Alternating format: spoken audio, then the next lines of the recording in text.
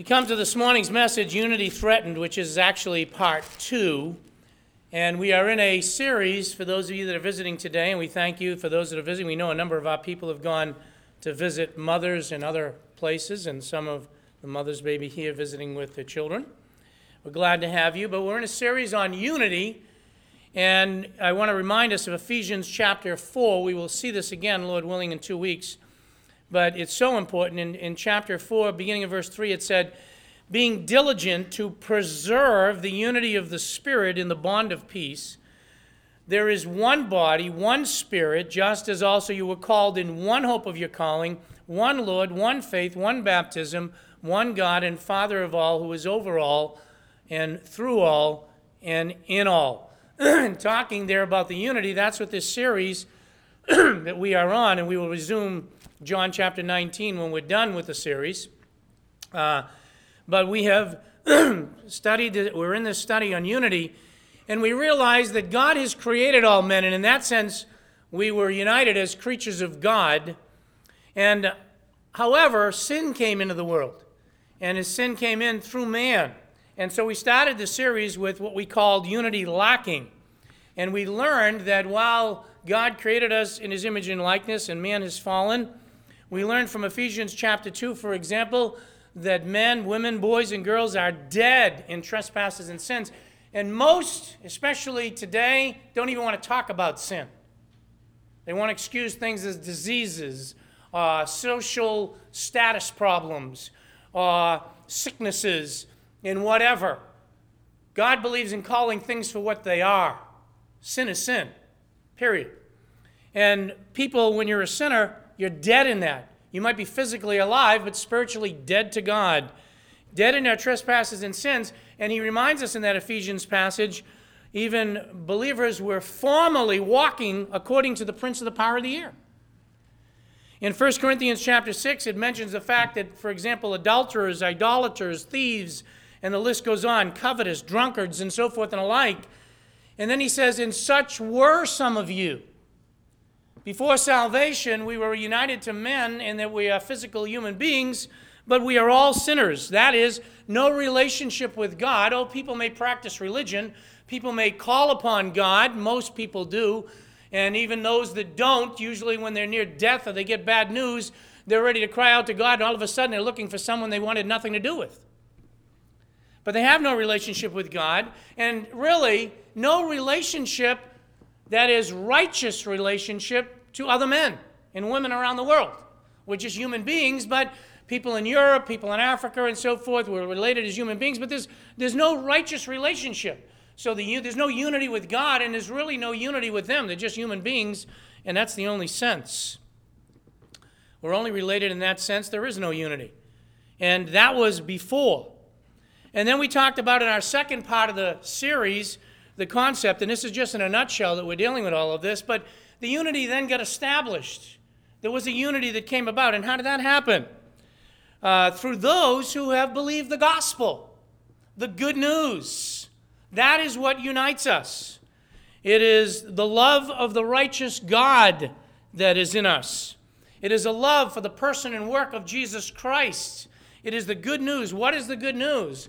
That God so loved us, we couldn't save. Religion in all of its forms basically boils down to some type of system of trying to appease God and please God by being good.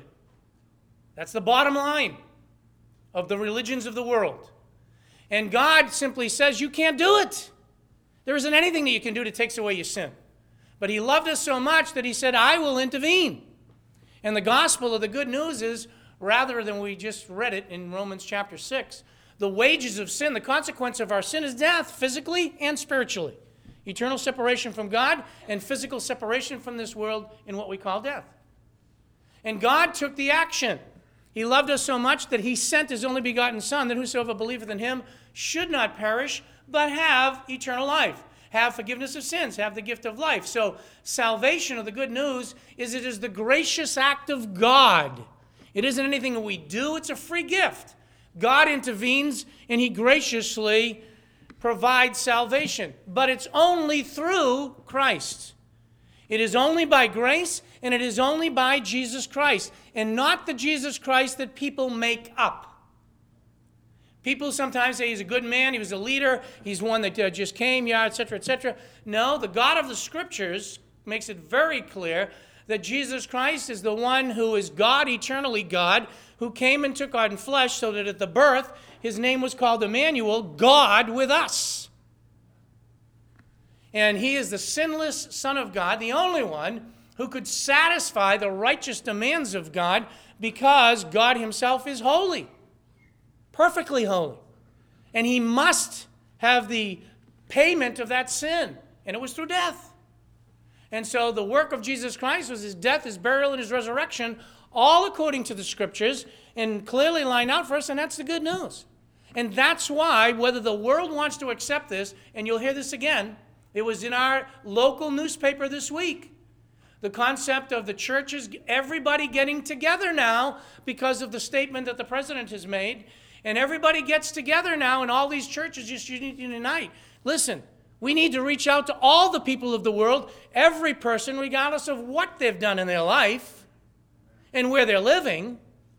But it's only through Jesus Christ that salvation is provided. He's the one that said, I am the way, the truth, and the life. No one comes to the Father but by me. And God satisfied his righteousness through the sacrifice of Jesus Christ. And it is only through faith, that is belief, not intellectually. As I was growing up, I intellectually believed that Jesus Christ came. I believed that he rose, but my life was not centered on Christ. I didn't belong to him. I hadn't come to him realizing that only through him. I thought that he opened the gates of heaven, so I hopefully can get in there. No. He opened the gates of heaven and provided salvation, so if I put my faith in him, I get there because of him. It's all his work. It's faith in him. So he has united us, first of all, to God. He restores that relationship, and to one another. And that is where the unity begins. It begins with the gospel. And we need to understand that with all of the things that we're dealing with in this series. Only true believers, not just professing, but only true believers are one body, one temple, one flock, one building. We are not one with all the religions of the world. Don't kid yourself. Because they call themselves Christian doesn't make them Christian. And because they attach the name of Christ to it doesn't make them Christian. They must believe that the entire salvation plan is found in Jesus Christ. And so when we talk about unity, we're talking about unity with humanity, whether it's Africa, whether it's generations ago, whether it's Canada, whether it's the United States of America, China, wherever we go. If there is faith in Christ, that's what unites us, not religions. We're not talking about all the universalists getting together and forming a rainbow club to get everyone together. That's not what God has in mind. However, as we're dealing with this series and we're trying to be practical with everyday life things, we come down to the fact that unity is threatened. While we are one in Christ and the gospel brings us together, that is threatened by false teachers. It is threatened by Satan, as we have seen. But that is not the center of this study. False teachers need to be dealt with. Satan is a problem. But there's another problem for our concentration, and that is the internal threats that come to the unity of the body of Christ. And there are many, but we are dealing with two. And in our message last week, that's why it's in the outline, as we deal with the threats, we are dealing with one of the very practical threats to the unity in the body of Christ. Because for those of you that haven't been here for the series, we are supposed to be known by our love one for another. Christians are supposed to be known for our unity. And if we're honest enough, and we look at all the generations, and we look at all what's going on, we find out that it's anything but unity. Everybody's fighting about everything. And why is that? Well, we're trying to deal with it in a practical sense. So, number one, we saw last week, the first threat is that there are many members. And as we've pointed out, once you go beyond one person and you get two people, you have a problem. All the time. It's the same thing in a marriage. You don't have a marriage with one person, but when you get two, as much as you love one another, as much as you're united to one another, you got problems. Because there's two people. Whether it's the toothpaste, whether it's the laundry, whether it's what you eat, whatever it is, you got a problem. Same thing in the body of Christ. Okay? We need to understand that we are called to preserve the unity. But because there's many members, and this is a good thing, we have different backgrounds, we have different interests, just like in a family. There's different interests, there's different personalities, and so forth. Well, with the bodies of Christ, there's different races that we've come from, different cultures, different backgrounds, social status, vocations, levels of intelligence. We've talked about all of this. We are not clones as a Christian. And you know what? Praise the Lord. Really. There are many members, and we ought to realize that. But it also poses a very practical threat to the body of Christ. And further, we are separated by time and distance from other believers.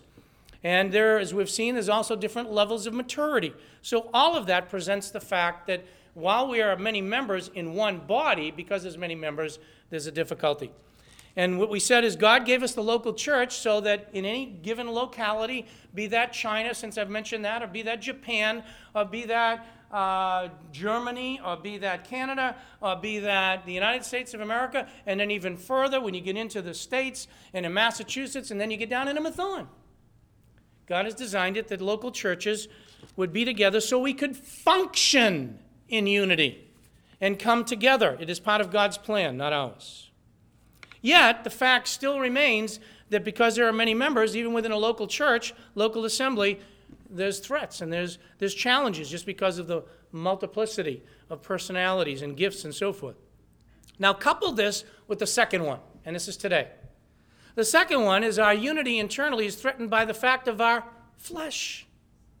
Our flesh. And this is a threat to the unity of the body. The fact that we are living in our flesh even though we are saved. Now, if you look at Galatians chapter 5 for a minute, let's first of all remember our calling. And this is going to set the tone for people who have already asked very well, and I appreciate that because they're paying attention to the series.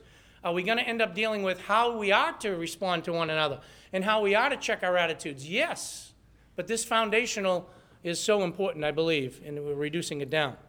But if you notice Galatians chapter 5, verse 13, for you were called to freedom. What is our call as believers? We are called to freedom. In other words, we have just read in Romans chapter 6, that we read the whole chapter, we read a couple of things. Number one, we saw we are not in bondage to sin anymore. Sin and death do not reign over the believer, and they are not to reign in a practical way. We are freed from that.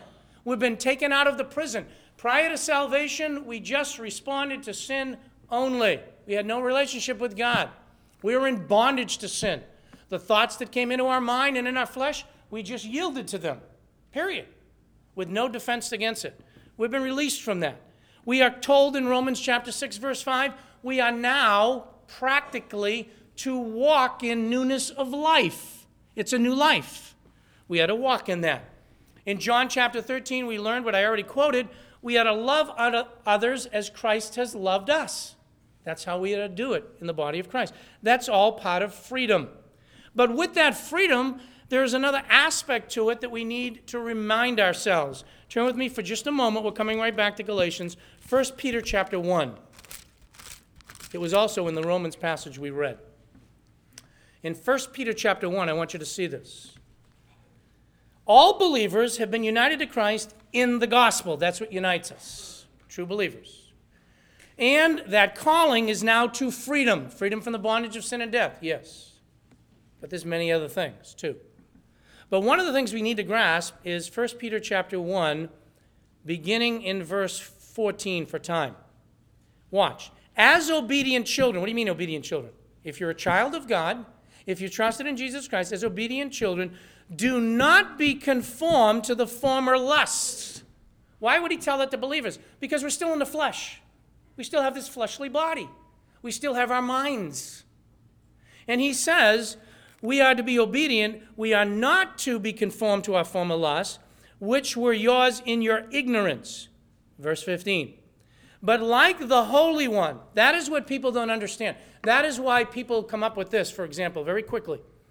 Well, all the religions of the world are going up different sides of the mountains and eventually going to get to the top. And God can't be a God that's going to send anyone to hell. You don't understand who God is. God is a holy God.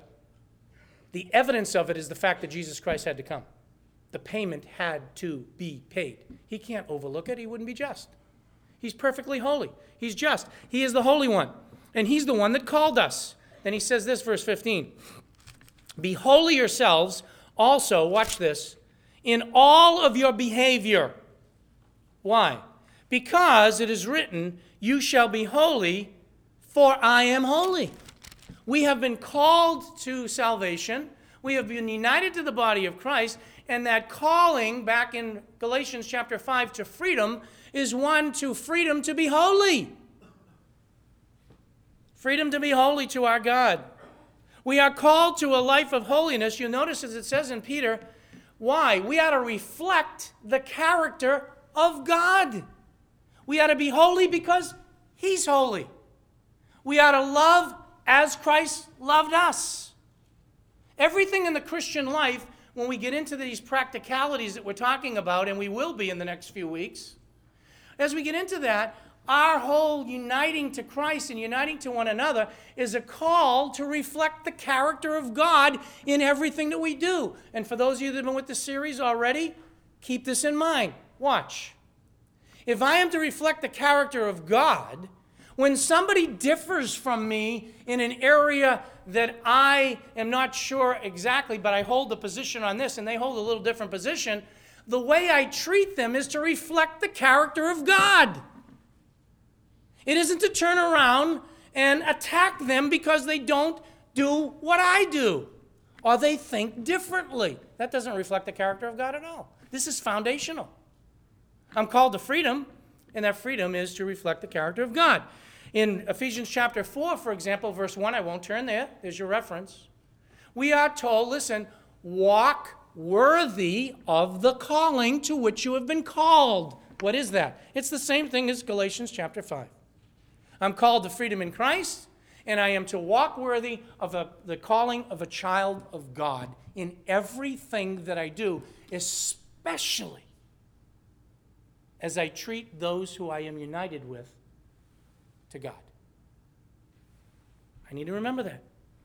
However, go back to Galatians chapter 5, verse 1. That's not all he says about our calling.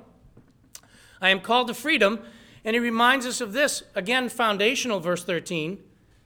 He says, but, or only, do not turn your freedom into an opportunity, and there it is, for the flesh, but by love serve one another. This is foundational. It's a threat to the body. What is? My flesh. I have freedom, but if I use that calling as an opportunity for the flesh, I'm not doing what God wants me to do. That's a basic principle that we will see worked out in the other messages, I hope. But that's a foundational principle. We are still in this body.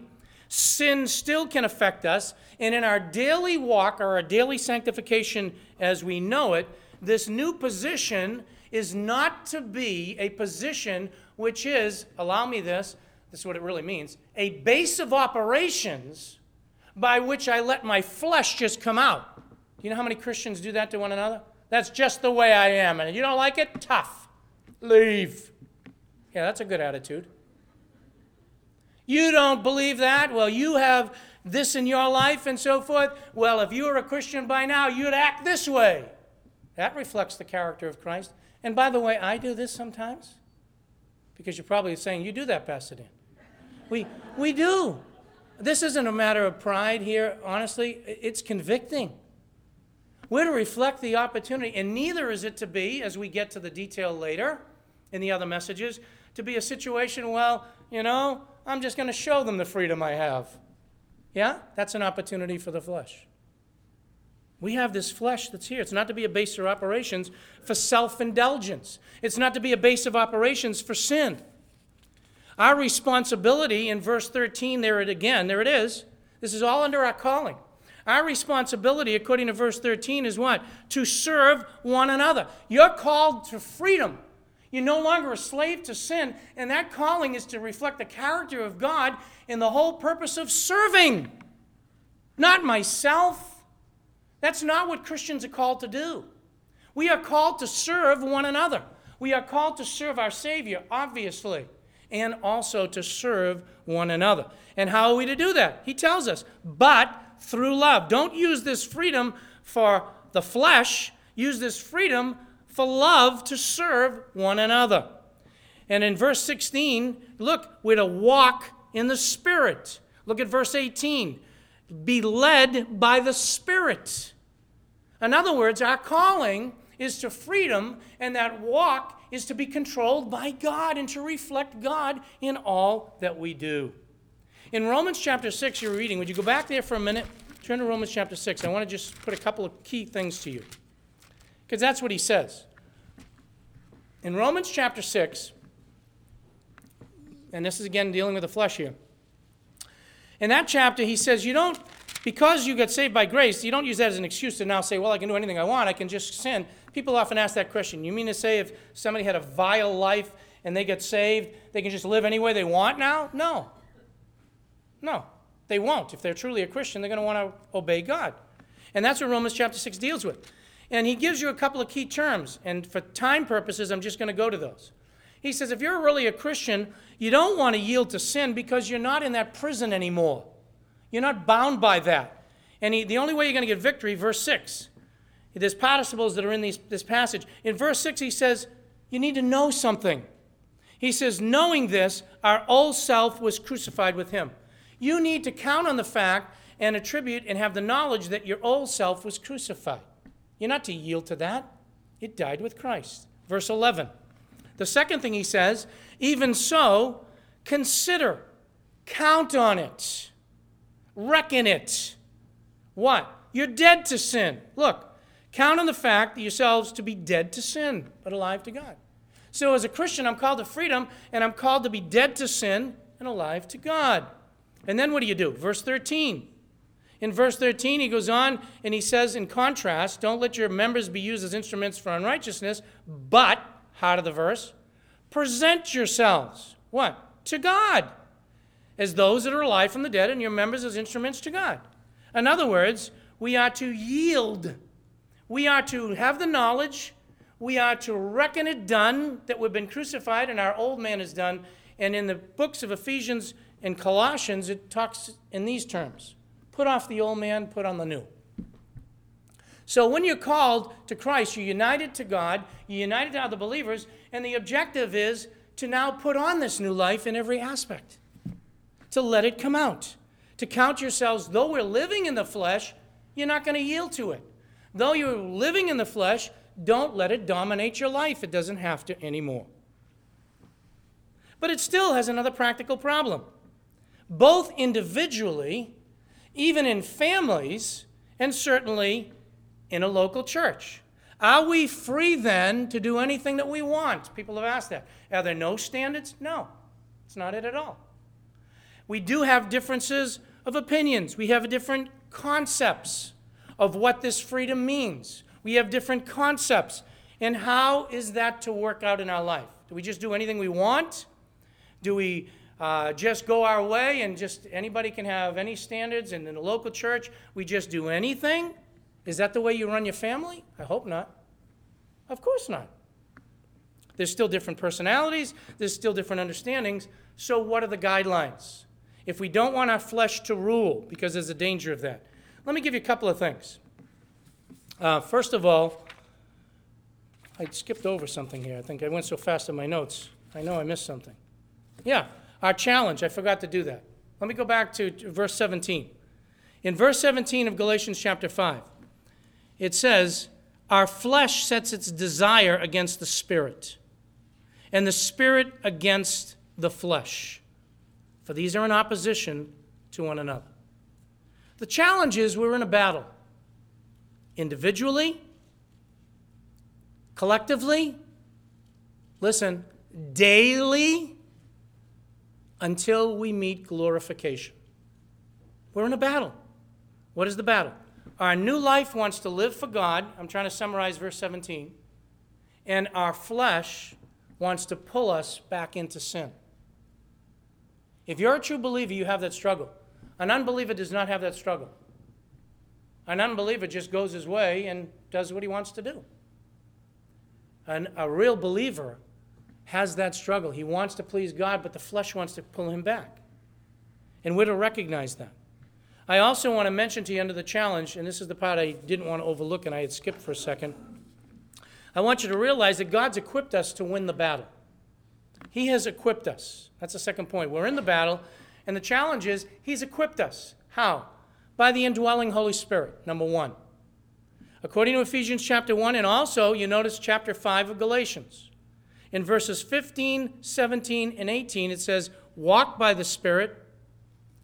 The Spirit lusts, or the desire of the Spirit, the flesh lusts against it, but the Spirit's there. Verse 18, if you be led by the Spirit. God has given every single believer the equipment to have victory. Number one, the indwelling Holy Spirit. Number two, He's given us the Word of God. We're told that the Word of God is sharper and powerful and sharper than any two-edged sword, but we're also told in 2 Timothy that all Scripture is given by inspiration of God and is profitable for doctrine, for reproof, for correction, instruction, and righteousness. The man of God may be perfect. God has given us the Word of God to help perfect us. Thirdly, He has given us all spiritual gifts. We saw that last week when we read it. We are one body, but we are many members. And according to 1 Corinthians chapter 12, and if you want to mark the verses down, verse 11 and verse 18. Every single believer has been given a spiritual gift. No one's been left out. How does He determine that? As He will. Where did He place us in the body? Where He wants us. We're not all teachers.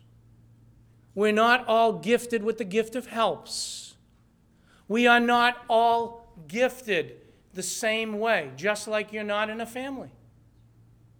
God's designed the body with uniqueness, and it's a good thing. But we're to function as a unit, and He's equipped us to do that by giving us spiritual gifts. He's also done one other thing for us, and that is He's given us the armor of Ephesians chapter 6. We are to put on the armor of God. So God has not only called us to a holy calling and placed us in a battle, He's equipped us for victory. But it is our responsibility, as I was just reading to you, even out of Galatians and out of Romans, it is our responsibility to walk with God.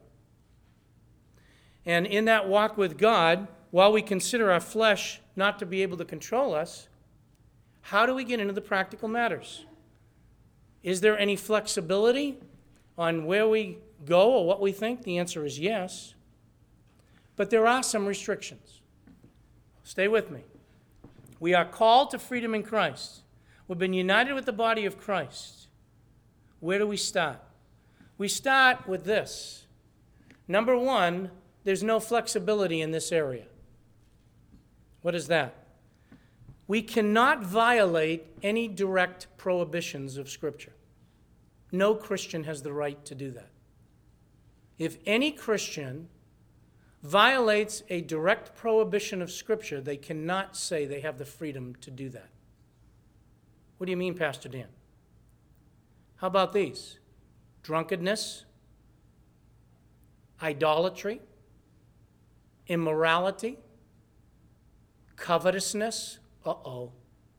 That's a direct violation. If a Christian is coveting something and saying it's under their freedom, it's sin. Ephesians chapter 5 makes that very clear. We are not able to do that. So if the Scriptures say, do not be drunk, and a Christian is saying, I have the liberty to be drunk, no, you don't.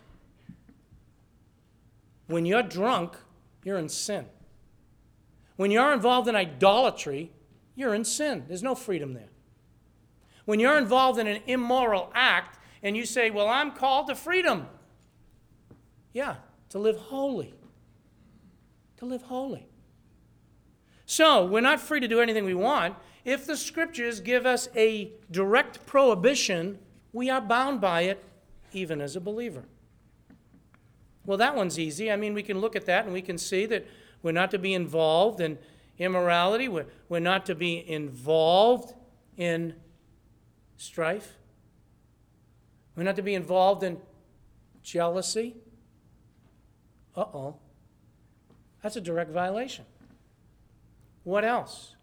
There's some other things.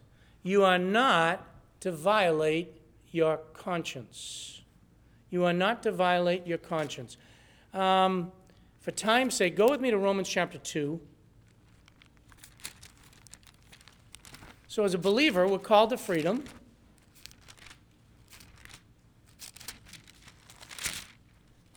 But that freedom isn't just, it's like this. Let me try to illustrate it, maybe poorly, but I will attempt to. Are we free in the United States of America? Now, I know if you're really up on things, you're going to say we're losing a lot of our freedoms, Pastor Dan. Yeah, we are. But I thank the Lord we still have freedoms. But when you get a license, for example, let's try to get it to the teens. They're ready to get, my daughter's getting there too, right? Getting ready to get the license. She's already, Dad, can I drive today? No. She hasn't got her license yet, okay? But, you know what I'm talking about with the license. When you get your license, you're free, right? Yeah, you can drive. And, let's take the best case scenario. You got a class 1. You can drive a tractor trailer, you can drive a truck, you can drive everything. You got freedom to drive all of those things. You got a freedom to drive from here to California, drive to Florida. Have you got the freedom to do anything you want with that? No. Try going 85 when there's a state trooper on the highway. You'll see what freedom you just had. See, you still have restrictions, even within freedom. And that's true in the things of Christ.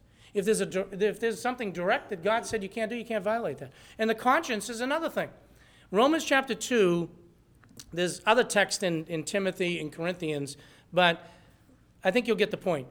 Even with the unbelievers, we see in verse 15, they show the work of the law written in their hearts. He's talking about the Gentiles. Their conscience bearing witness, and their thoughts, watch this, alternately accusing or else defending them. And for the sake of time, what I wanted to point out is this. God has given all human beings a conscience. And it isn't Jiminy Cricket. It's the Word of God. And the Word of God guides us. And when that conscience has the Word of God as their guide, it'll show you what is right and wrong. And you have no right to violate your conscience. Hold on to that. Because even as a believer, if there's things in your life, in your past, that have been difficult and you're still having a struggle with them, you cannot violate your conscience. Or it's sin. So I can't violate a direct prohibition in Scripture. And I cannot violate my conscience. And one last thing, go to Romans 14 for a second.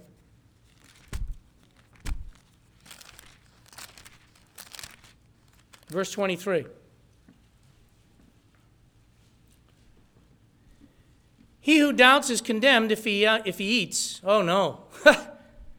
Eating? That could be condemned? Well, no, we'll see the context later. It's dealing with meats and sacrifice to idols and things of this nature. But the point is that I really want to get is because he is eating, his eating is not of faith, for whatever is not of faith is sin. And what I want you to see is this. We are called to freedom in Christ. And we are threatened because there are many members. But the second threat is I'm threatened as an individual, and so are you, because we still have this flesh. And in our flesh, there's this battle to want to honor God, but our flesh to just cheat a little bit and give in to the flesh. And that battle everyone's given as a believer. And I'm equipped to win the battle, but that flesh keeps pulling. And when that flesh is pulling, I have to remember a couple of things. While I'm free, I cannot violate anything that God says I cannot do. Second, I cannot violate my conscience when my conscience won't allow me to do something. And we're going to see, for example, in Corinthians, that was the problem. There were people that would violate their conscience if somebody else convinced them to do something. They would go against their conscience. And the third part of it is, I cannot violate God's law by not exercising faith. That's why whatever you do, whether you eat or drink or whatsoever you do all to the glory of God. If you can't do something in faith, it's a problem for you. But what's a problem for me may not be a problem for you. What's a problem for you may not be a problem for me. And Christians have problems with that. They say if it's a problem for me, it's a problem for you. That's not what the Scriptures teach. The Scriptures are going to teach us, we will see, that it may be a problem for you and not be a problem for me, but it's not a direct violation of Scripture. There's nothing wrong. You have the problem because of your upbringing, because of your background, because of whatever. So you can't do it. So I can't violate those things. Now, that leaves us with some toughies, which is going to lead us into the next section, and I want to prepare you for it. We have, and this is toughies individually, for me, for you. It's toughies within families, and let's take the positive, Christian families. Because even within Christian families, let's say you got a family of 4, husband, wife, 2 children. You got a problem. Why? Everyone has a flesh. Everyone views things differently. They can't violate directly what Scripture says they can't do. They do have a conscience that's going to be a little different. They have to exercise faith. And also, when you get into a local church, it's even greater. Why? Just take a church like this. Let's say you get 75 people, 100, 150 people, 200 people. I can't imagine what it's like for a congregation of 10,000. Praise the Lord, He hasn't called me to a congregation like that. You've got all different types of situations. And what about standards? Those areas, now listen carefully, those areas where we must apply principles, but there is no direct statements. Some take the position, if the Bible has a principle, the principle's for me and the principle's for you the same. Really? That isn't what Paul thought. That isn't what Peter thought. That isn't what Mark thought. That isn't what a lot of the Scripture teaches. But we have to apply standards. Where the Bible does not explicitly say something is right or something is wrong, we are all affected by many things that I've been talking about the last few weeks. The fact that we're individuals, our background, where we lived, what we've been a part of all of our lives, how intelligent we are, and on it goes. These are called, and we will see it, Lord willing, in the next message, matters, listen, of opinion. And that is the word that the Scriptures use. It is a matter of opinion. And when you got matters where the Scriptures don't speak directly, and we've got many members, problem number 1, and we've got the flesh, problem number 2, it's room for disaster.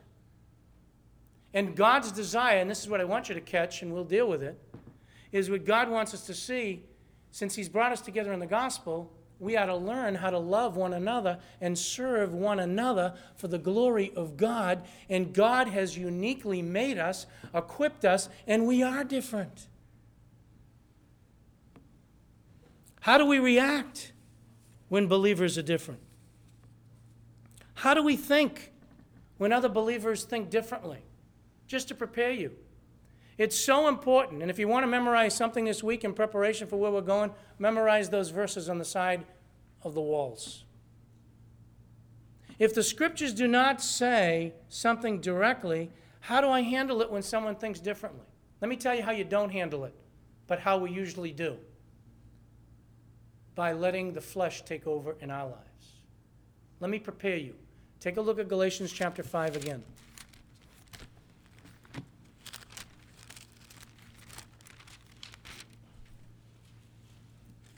Galatians chapter 5.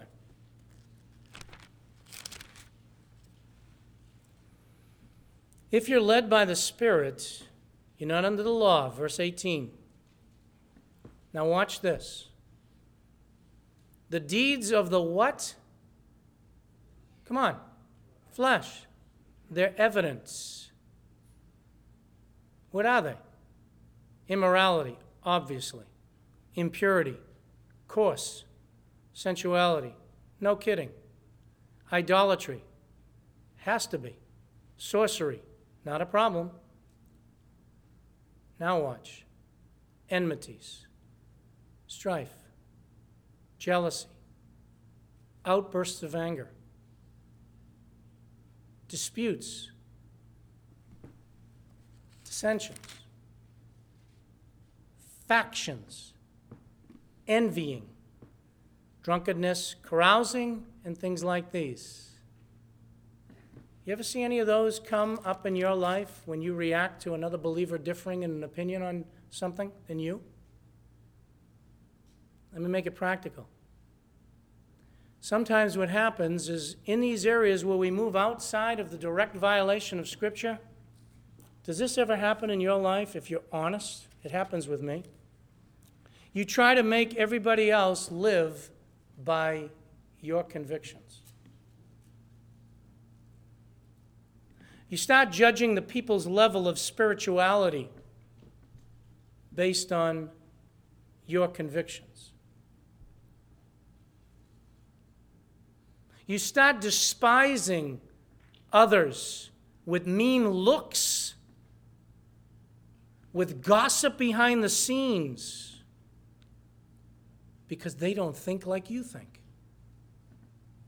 All of that is sin.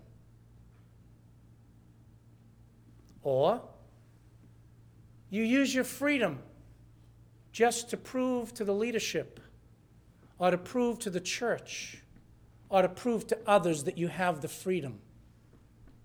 That is sin. Or you put it this way, you showcase your freedom just to prove others are wrong. Or you start judging, listen, the person's relationship to God.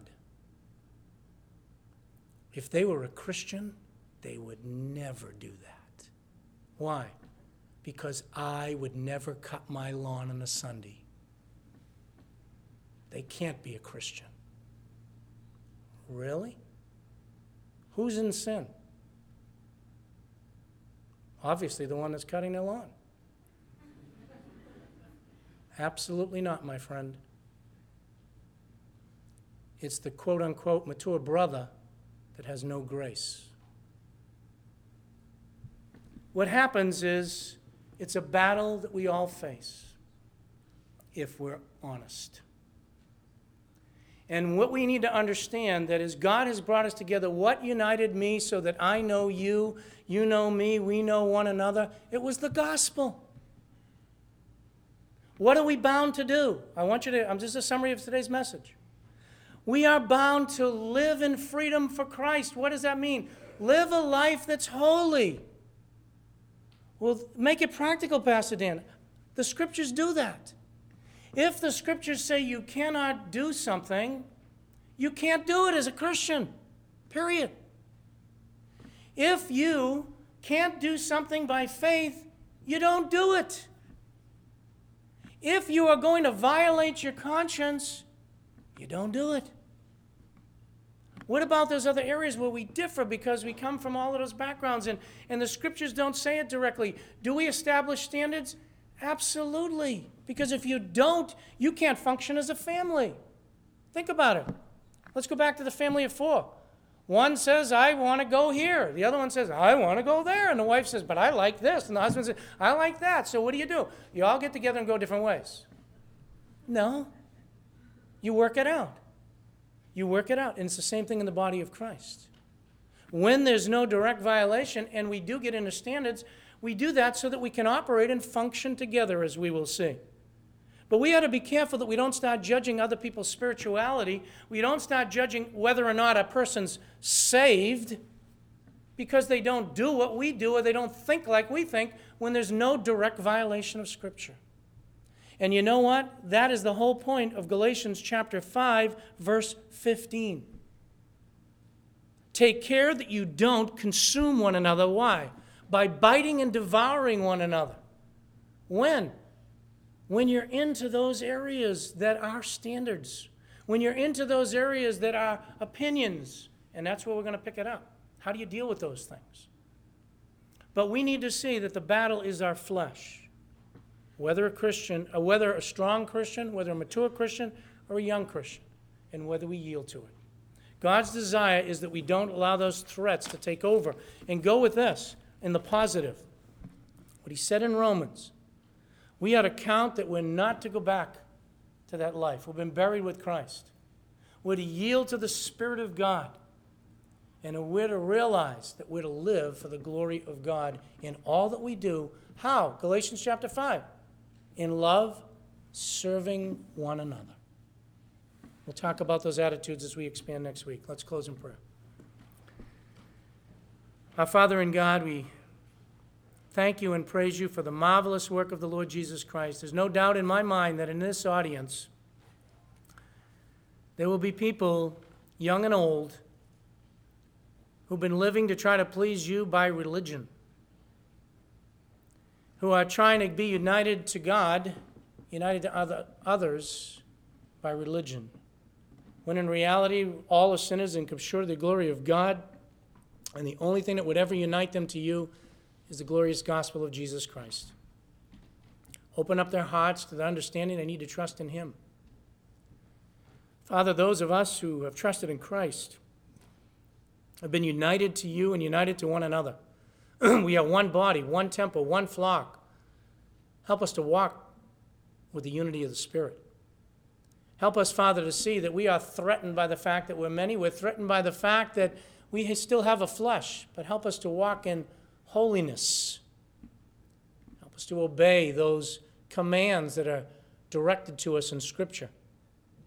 And help us to have grace and love as we consider one another and the differences and the variety that you've provided. And I pray that this would work as a foundation to help us to understand the very practical areas of our Christian walk, so that you would get the honor and glory as others see us loving as Christ has loved us. Bless the day. We again thank you for our mothers and pray that you just make it a special day for them. For we pray these things in Christ's name. Amen.